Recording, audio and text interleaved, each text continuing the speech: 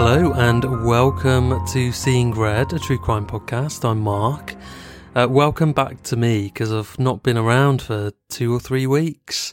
It's been a little while. Thank you for your patience. I won't bore you with it all too much because those that do know are bored of hearing about it. But I came back from holiday a week and a half ago. Intended to release this episode, record it and release it last Wednesday, but I came down with tonsillitis, so I'm pretty much fully recovered now, but I just couldn't do it, so massive apologies. Good news is that Bethany's back for good next week, which is really exciting, and we met up about a month ago, and we've got loads of really exciting plans for the podcast and for Patreon and what we offer over there as well. So watch this space. There's loads of really exciting stuff coming up. So yeah, fill your boots. Okay, thanks to our most recent Patreon supporters. We have Rachel Nelson, Kelly Wayers, Marie Bird, who works for me. Thank you so much, Marie, for your support. You really didn't have to. And I never talk about the podcast at work. Nobody knew that I did it. And then somebody else in my team, Tanya, who's an avid listener now, discovered it on Spotify and then sent me a message and said, is this you? So the secret's out now. And Tanya's another Patreon supporter. So I promise I don't force all of the people that work with me, A, to listen to it, or B, to sign up to Patreon. But thank you for the support, Marie, and also Tanya as well. So we also have Christina Ruzinek, Judith Whittle, Shezaron, David Threlfall, Tracy Grant, Ellie Ridley, Wendy Hay, Rebecca Hazlitt, and also these 2 people who signed up annually. You get a 10% discount if you do that. So that's Catherine Millward and Rachel Sargent. Thank you to each and every one of you. And of course, thanks to our existing Patreon supporters too. If you work for me and you're listening to this, then I would suggest that you sign up to Patreon because that's a done thing. Otherwise, if you're listening to this and you want a taste of what these guys are having, then you can just head over to patreon.com/seeingredpodcast. Your support through Patreon really helps to ensure that we're around for a long time, not just a good time.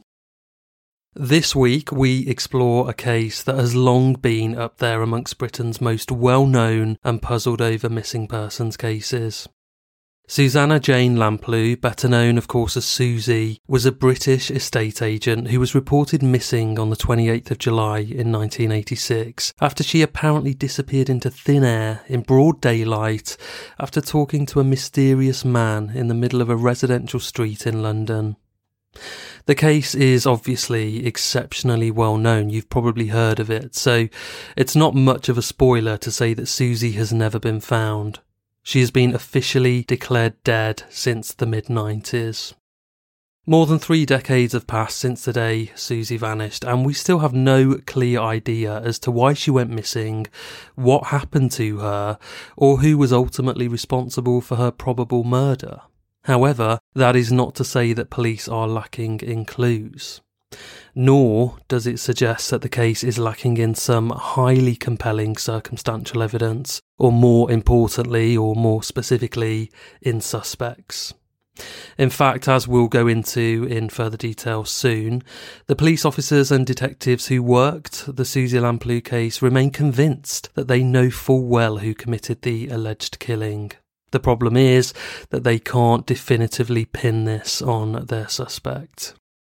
Now, despite the enormous amount of time that's passed since Suzy went missing, the police are still convinced that there are living people out there who may know something that could help, and thus they remain mildly optimistic that Suzy's case may still be solved to this day.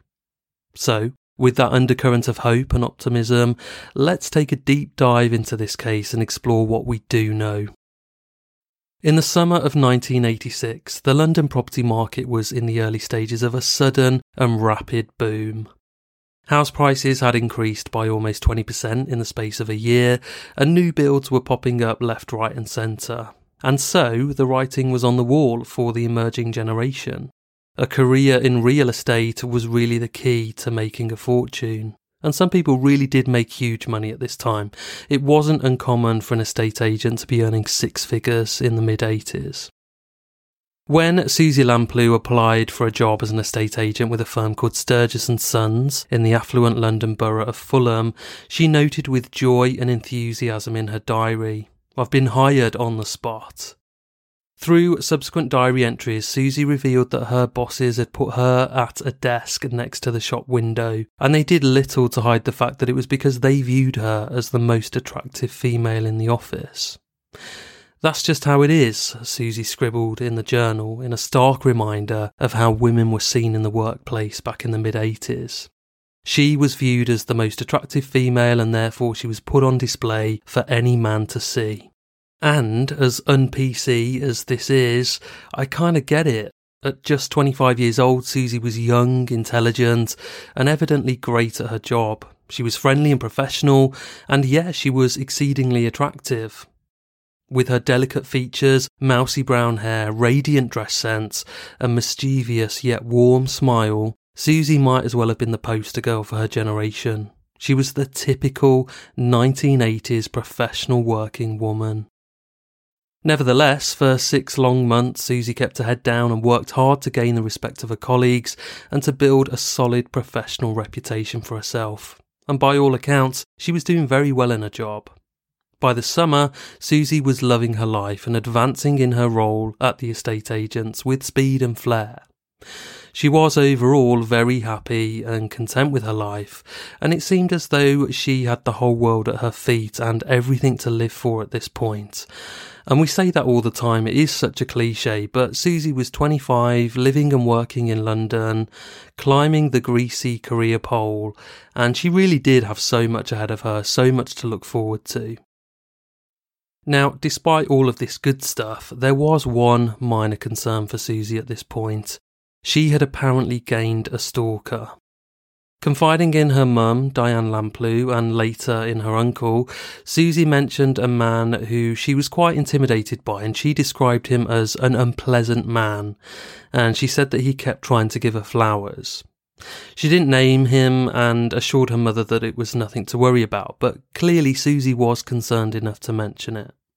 Just days after Suzy made this disclosure, at around lunchtime on a bright and sunny day on the 28th of July in 1986, she left her window desk for a 12:45 p.m. house viewing appointment with an unknown male.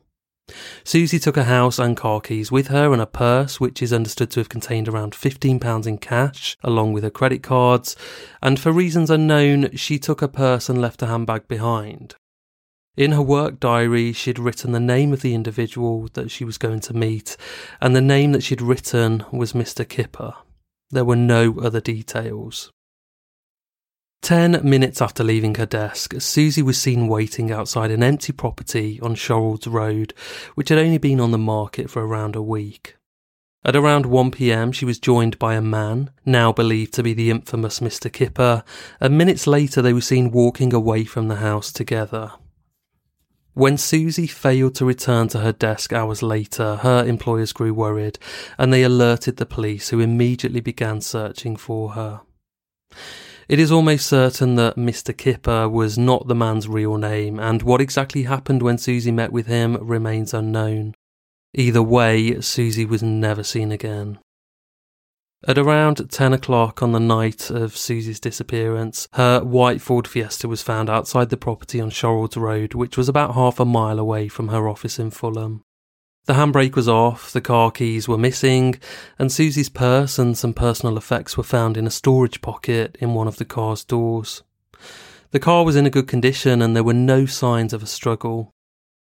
Witnesses later described seeing a woman who resembled Suzy talking with a man near the property before getting into a car. Several eyewitnesses gave their description of the man that Suzy spoke to. They described him as tall, tanned and handsome, with thick black hair, and they said he was immaculately dressed, wearing what appeared to be an expensive-looking suit. In fact, he was so well put together that witnesses described him as looking almost aristocratic. The man may have also been holding a bottle of champagne, but this has never been fully verified, although this is quite an important fact that we will come back to later. So I just want to make it clear at this point, it's kind of evident really from the eyewitness testimony that although Suzy met this man outside a property that was for sale, she wasn't showing him around. It was clearly a rendezvous meeting point. CCTV was not really a thing back in the mid-80s, so this description, taken from the memories of the witnesses, is the only one we have of the mysterious Mr. Kipper, the man who police now believe was the individual responsible for Suzy's murder. The following day, on the 29th of July, there was an article in the London Evening Standard headed "Kidnap Fears for Estate Agent's Girl." Within the article, investigators from Scotland Yard reported there was grave concern for Suzy's safety. Wednesday the 30th of July, the third day after her disappearance, was Suzy's mum's 50th birthday, and the Lamplugh family home in southwest London was besieged by journalists. Instead of shunning them, Diana Lamplugh, Suzy's mother, welcomed the media as a way of helping her to find her daughter. However, just over a week after Suzy disappeared, Diana confided to the BBC that she was beginning to realise that her daughter may well be dead. In a radio interview, she said, "I can face up to the fact that she's died, but I cannot face up to what has happened in between. That's too much." She went on to explain that Suzy suffered from claustrophobia and they knew she would have been terrified to be shut in somewhere. She therefore found it easier to believe that Suzy was dead rather than still alive but suffering unimaginably. And there's real echoes here of Stephanie Slater and Julie Dart, Julie Dart was killed by Michael Sams. She was kidnapped by him. This was after Suzy Lamplugh went missing. And Stephanie Slater was also kidnapped, and she worked at an estate agent in Birmingham. And she was held in I think it was a wheelie bin for about 7 or 8 days, and she managed to really talk to Sams over that time. And even though he raped her, she later admitted to being raped by him. She didn't want to come out with that information while her mother was still alive, but she did later say that he raped her. She did manage to get away from him and get away with her life. So there's real echoes of that, but it's quite clear that Michael Sams you can't attribute him to this, because we will go on to see who we think is responsible later. The police officers who were working tirelessly to locate Suzy, however, were not ready to give up quite as quickly as Suzy's mother, understandably in her case. Following Suzy's disappearance, an enormous amount of work was carried out by police in order to trace her. They went door to door in and around the area where she went missing in order to seek potential witnesses. In addition to this, tens of thousands of phone calls were made by investigators following up on tips from the public, and investigators even tested the DNA of several unidentified bodies and skeletal remains that vaguely matched Suzy's description. However, despite all their efforts, the Met Police drew a complete blank every time, and the investigation went nowhere. More than 7 years of fruitless investigation into Suzy's disappearance came and went with little to show for it. And it was around this time that Suzy's exhausted parents finally faced the grim truth that their daughter was never coming home, and they urged the authorities to bring things to a conclusion. And so, Suzy Lamplugh was officially declared dead on the 27th of July, 1993. Her official cause of death is noted as murder. Years later, however, an independent inquiry into the police's initial handling of the case in 1986 poured heavy criticism at the many inconsistencies and errors that were apparently made.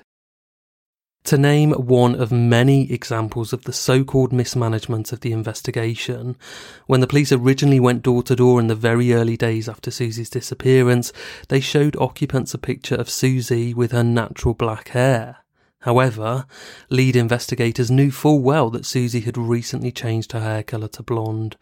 And again, there are echoes with another case here, and that's of Claudia Lawrence, who went missing, I think, in 2009. So the police did something very similar here. They were armed with photographs that were kind of out of date of Claudia, because she too had changed her hair colour. Additionally, back in 1986, as computer databases weren't yet so widely in use, All evidence was compiled on paper and then filed away in a regular office filing cabinet. And it said that the Lamplugh investigation was of such an unusually large scale that investigators were unable to find the space to store away every shred of paperwork. And it's believed that some of it was misplaced and subsequently lost, which is no surprise given the amount of leads that they were pursuing. Furthermore, it was very clear that the intense media coverage of the case had caused the police to rush their 1986 investigation in the vain hope of getting a quick result, and therefore some key areas and people of interest had been overlooked. However, a renewed police investigation in 1998 and another in 2000 failed to find any trace of Suzy either. The 2000 investigation did bring about a suspect. In 2002, Scotland Yard named convicted rapist and murderer John Cannan as the key suspect in their investigation, and he was considered a prime suspect after it emerged that he had been released from prison just days before Suzy went missing, and he'd been serving an 8-year jail sentence. Now, the suspicion on Cannan was further intensified when it was discovered that the nickname that he was given by his fellow prison inmates was Kipper. It's not known how or why he got that nickname. At the time of Suzy's disappearance, Cannan was living in a hostel for newly released prisoners and working as a porter for a nearby theatre prop hire firm. In terms of his physical appearance, Cannan was an almost perfect match to the description of the Mr. Kipper figure that witnesses on Shorrold's Road had described. Tall, tanned, handsome, always very smartly dressed. He was also said to be very fond of expensive cars and fine wines, and considered himself something of a wine connoisseur, which would perhaps explain the champagne. Former work colleagues of John Cannan later commented to the media that he was a very smooth operator and a notorious pick-up artist who loved to flirt and chat up attractive young women wherever he went. Cannan was born in 1954 in Sutton Coldfield near Birmingham to a middle-class family, and by all accounts he had a very normal and stable upbringing and attended a local grammar school. However, when he was just 14 years old, in an inexplicable event which devastated his family, Cannan was arrested for aggressively sexually assaulting a woman as she used a phone booth. Due to his young age at the time, he was spared jail, and the early signs of a future life as a sexual deviant were left largely unchecked. And I think now it's safe to say that social workers and counsellors would be involved in something like this, but that wasn't so much the case back in the 60s or 70s. After leaving school, Cannan became a second-hand car salesman. Former colleagues who worked with him at a Land Rover showroom labelled him Billy Liar on account of his inability to tell the truth, as well as his creepy and devious nature. And this always reminds me of our friend Paul over at the True Crime Enthusiast podcast. Paul has a real thing for these Billy Bullshitter characters, and has met a few in his time, as I'm sure we all have. So if you are listening to this, Paul, that one's for you.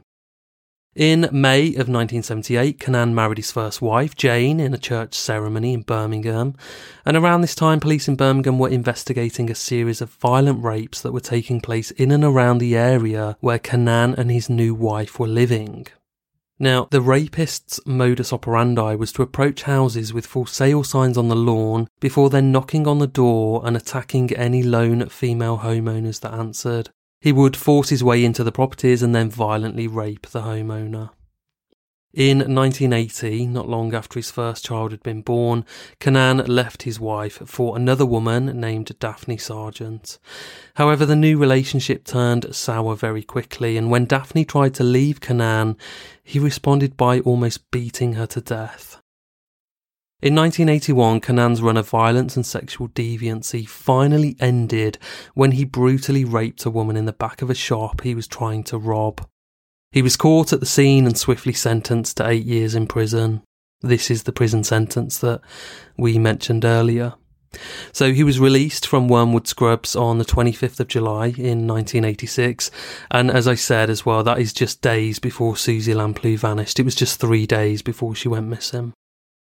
Not long after Suzy vanished, Cannan moved to Bristol and wasted no time in picking up where he left off with the ladies, posing as a wealthy businessman and dining with young women in expensive hotels. He was also arrested and questioned for raping a housewife in Reading shortly after moving to Bristol after the disappearance of Suzy, but there was a lack of evidence which saw him wriggle out of this charge. In September 1987, 2 years after Suzy had gone missing, Canaan joined a Bristol-based dating agency in a bid to meet more women. He gave the agency a fake name of John Peterson, presumably in a bid to cover up his vicious criminal background, and when he was being prospected by the dating agency, who had no idea that they were talking to a convicted rapist, he was filmed by them being interviewed about what his preferences were for a potential partner. The video, which can be publicly viewed on YouTube, shows Canaan clean-shaven and immaculately dressed in a smart suit, calmly telling the interviewer that he's looking for someone pleasant, natural, relaxed, calm and career-orientated. It's quite difficult, really, to explain why, but in the footage, his body language and general demeanour oozes a sense of arrogance, and a kind of sinister intent just radiates from him. His eyes are wide and intense, and he rocks back and forth in his chair throughout the interview, even though he does come across as confident, borderline arrogant, and it is really chilling to watch this footage. Not long after the video was created, more dark events occurred that once again thrust the police's spotlight onto wannabe Playboy businessman John Canaan and his sinister behaviour. Before we get onto that, let's hear from today's show sponsors. So, as I said, not long after that video was created, more dark events occurred that once again thrust the police's spotlight on wannabe Playboy businessman John Canaan and his sinister behaviour. In October 1987, a young woman named Shirley Banks went missing in the Bristol area. And I've seen the Crime Watch reconstruction that went out at the time on YouTube. If you really are struggling for something to watch at the moment or listen to, I can't recommend Red Card 74's channel enough. He's so close to 10,000 subscribers. He's only 50 away. You don't know who this guy is. He's completely anonymous. He has no ego. He never really engages with the audience, and he wouldn't be bothered whether he gets to 10,000 or not. But I think he deserves it, and he's uploaded excellent quality episodes of all of the Crime Watch shows, going back to its inception in the very early 1980s. And it's amazing to see them, and they are kind of disturbing and scary and fascinating, and it's those are the things that keep me awake at night, because I'll watch an episode and spend an hour or so Googling the names of those involved and seeing whether their crimes have been solved, and usually they haven't been. I saw this reconstruction probably a year or so ago, and I remember Shirley Banks worked in Debenhams in Broadmead in the city centre of Bristol, where I live, and the city looks exactly the same as it did 35 years ago. So, but anyway, police searched several weeks for Shirley Banks, and they found no trace of her. Then, 3 weeks later, in Leamington Spa, some 80 miles from Bristol, John Canaan robbed a clothes shop in broad daylight before attempting to rape 2 female shop workers.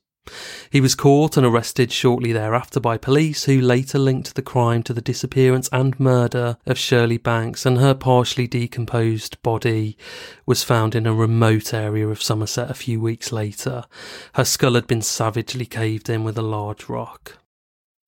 John Canaan was found guilty of Shirley's murder when police discovered the tax disc from her car stuffed in his briefcase, and this was presumably some kind of sick trophy that he kept. And it was also this piece of evidence that linked John Canaan with Suzy Lamplugh for the very first time. He had stolen Shirley Banks's car and hidden it in a garage near a flat where he lived in Lee Woods in Bristol, and he'd repainted the car in a hurry and then changed the number plates himself, and he'd changed them from HWL507N to SLP386F.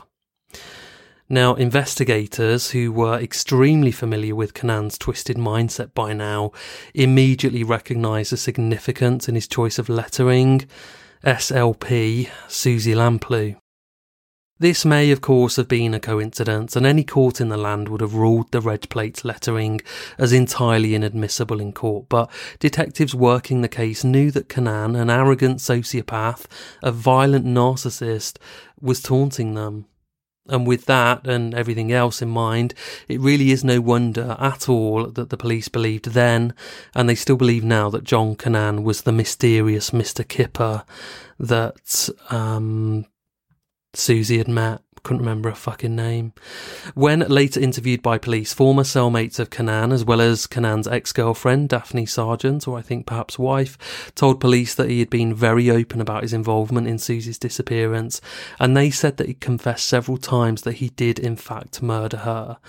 However, John's second wife, Daphne, and his former cellmate both told the police conflicting stories about where they believed Canaan had buried Suzy's body, and the police decided to go with a lead that Suzy's body may have been taken up to Canaan's mother's house in Sutton Coldfield and buried in the garden.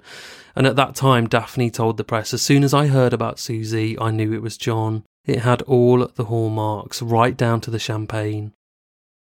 Former Detective Chief Inspector Brian Saunders told The Independent back in 2011 that he also firmly believed that Canaan was a killer, saying, "Inquiries showed that he went window shopping for girls. He would spot an attractive girl in an estate agent or a building society and then pursue her."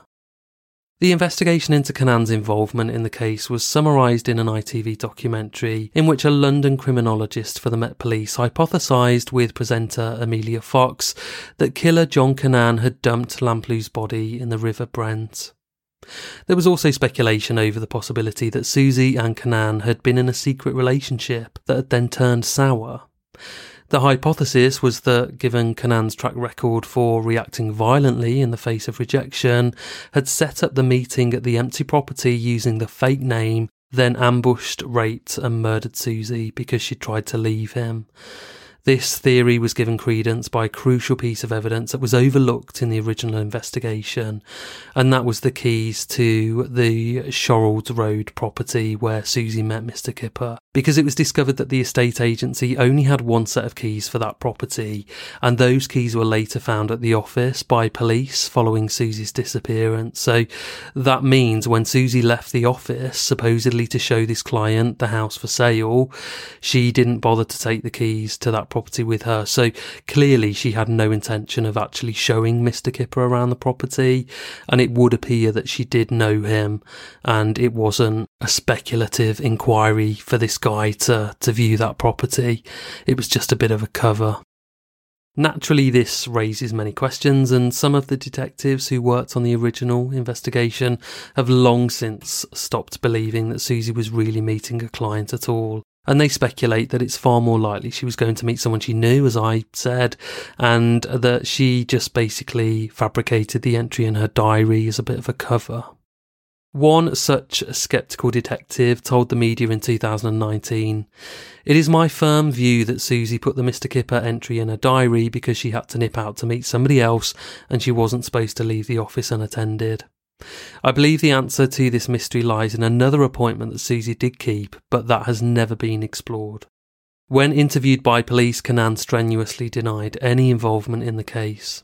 Nevertheless, police followed up on earlier evidence from Canaan's former partner and cellmate, and his mother's garden in Sutton Coldfield was dug up in search for Suzy's remains. But despite a deep and lengthy search of the property, nothing of interest was found, and to this day, police believe they have found no concrete evidence to link John Canaan to the disappearance and probable murder of Suzy Lamplugh. John Canaan went on trial for the murder of Shirley Banks, but his involvement with Suzy's murder could never be proven, and this line of inquiry ended there. Before long, however, investigators uncovered another interesting link that led them to a new suspect. It wasn't until the early 2000s that it sensationally emerged that before becoming an estate agent, Suzy had worked alongside a man named Steve Wright on board the infamous QE2 luxury cruise liner. The pair knew each other well, and it was claimed that Wright was infatuated with Suzy and even tried to chat her up on several occasions. But according to Wright's ex-wife, when Suzy vanished and her disappearance hit the headlines, he denied ever knowing her. If the name Steve Wright sounds familiar to you, it's because after he quit working on the QE2, he moved to Ipswich and was later dubbed the Suffolk Strangler after brutally murdering 6 women in the space of 2 weeks by choking them to death. He is currently serving a whole life sentence for the killings, and his case is covered in a Patreon episode of Seeing Red, so do check that out if you've not already. Detectives have examined this link in detail during several follow-up investigations over the years. However, like John Cannan, there simply isn't sufficient evidence to link Steve Wright to the case either. And I think for me, it's a quirky twist of fate that Suzy was known to Steve Wright. I don't think there's anything in it. I think John Cannan is the man here. So John Cannan is currently serving 3 life sentences for the murder of Shirley Banks in October 1987, also for the attempted kidnapping of a woman named Julia Holman the night before Shirley's death, and for the sexual assault of a woman in 1986. So he was prolific as soon as he was released from prison. And don't forget, Suzy went missing 3 days after he was released from prison. He will be eligible for parole, disturbingly, in 2023, which is really scary. An unnamed relative of Cannan's previously told the Daily Mail that they believed he would confess to Suzy's death following his elderly mother's death. Speaking to the newspaper back in 2018, they said, "I don't think he will say anything until his mother passes away. They were very close. She used to visit him in prison every week, but I think for me, if he is up for parole in 2 years, why the hell is he going to admit to this other murder?" In March this year, police said that it was not too late for people with information about Suzy's disappearance to come forward. Detective Chief Inspector Rebecca Reeves said, "Whether you saw something that you thought was unconnected at the time or you felt under pressure to protect someone you knew, it is not too late. The passage of time has not weakened our determination to seek justice and to get answers that the Lamplugh family continue to wait for. They have always been supportive of our efforts to make progress in the investigation, and they have shown remarkable strength despite the immense sadness they have endured over the years." It's been more than 35 years since Suzy Lamplugh disappeared into thin air, and her fate remains a mystery to this day. There's little doubt that she is dead, but police have never been able to locate her remains, or more importantly, get to the truth about how she died and who was ultimately responsible, even though we pretty much know who it fucking was. Not long after her disappearance, Suzy's mother Diana founded the Suzy Lamplugh Trust, which is pretty famous. It's a charitable organisation that initially aimed to raise money for self-awareness courses for people at work. However, over the years, the trust has become widely regarded as a field expert in lone working and personal safety training, stalking training, and they also do consultancy and campaigning, and they have lots of support services. So if you work for a small company or you're self-employed and you employ people, it's really worth checking out the Suzy Lamplugh Trust. There's so many resources on the website and it's all free to use, so it's very accessible. The Trust has a long history of working within the violence against women and girls sector, dealing particularly with the issue of stalking and harassment. The National Stalking Helpline was set up by the Trust in 2010, and that helpline has helped over 45,000 victims since its inception, and it's the only service of its kind globally. So the Trust has gone on to do so many wonderful things in Suzy's legacy. After Suzy's disappearance, Diana Lamplugh personally wrote many books. She wrote a lot of the training manuals and articles about stalking and personal safety, focusing particularly on women. And she was appointed an OBE and awarded 4 honorary doctorates for her work. An amazing woman. And very sadly, she died at the age of 75 after suffering a stroke in 2011. And of course, she never did get to the bottom of what happened to her daughter, which is incredibly sad. And I know I've said it before, but I'll say it again. We see it so much with parents of children who have been murdered. It's so often that we see them not make old bones, and 75 isn't a bad age, of course, but I'm sure Diana would have gone on to live a long, healthy life, longer than 75 if this hadn't have happened. So thank you for listening. Thank you for your patience with the delay to this episode. As I said, Bethany's back next week. It's back to normal for us. I'm refreshed. I'm ready to fucking go. And there's loads of shit coming up. So we've got collaborations with UK True Crime Podcast, the True Crime Enthusiast Podcast, Twisted Britain, and Murder Mile. There's loads of stuff going on. We've also got some merch coming as well. So keep your eyes peeled on social media for those. If you don't currently follow us, then you can find us on Instagram and Facebook. I closed down the Twitter account because I hate Twitter and no one gave a fuck about that one. So it's Facebook and Instagram, and we're also on YouTube. So do find us there. And then if you can afford to spare us some of your dimes, then please do. Honestly, it makes a huge difference to know that people invest in us and the show, and it kind of spurs us on to carry on. So if you want to get involved, head to patreon.com/seeingredpodcast. It takes 2 minutes to sign up there. So until the reunion next week, I will see you then. Bye.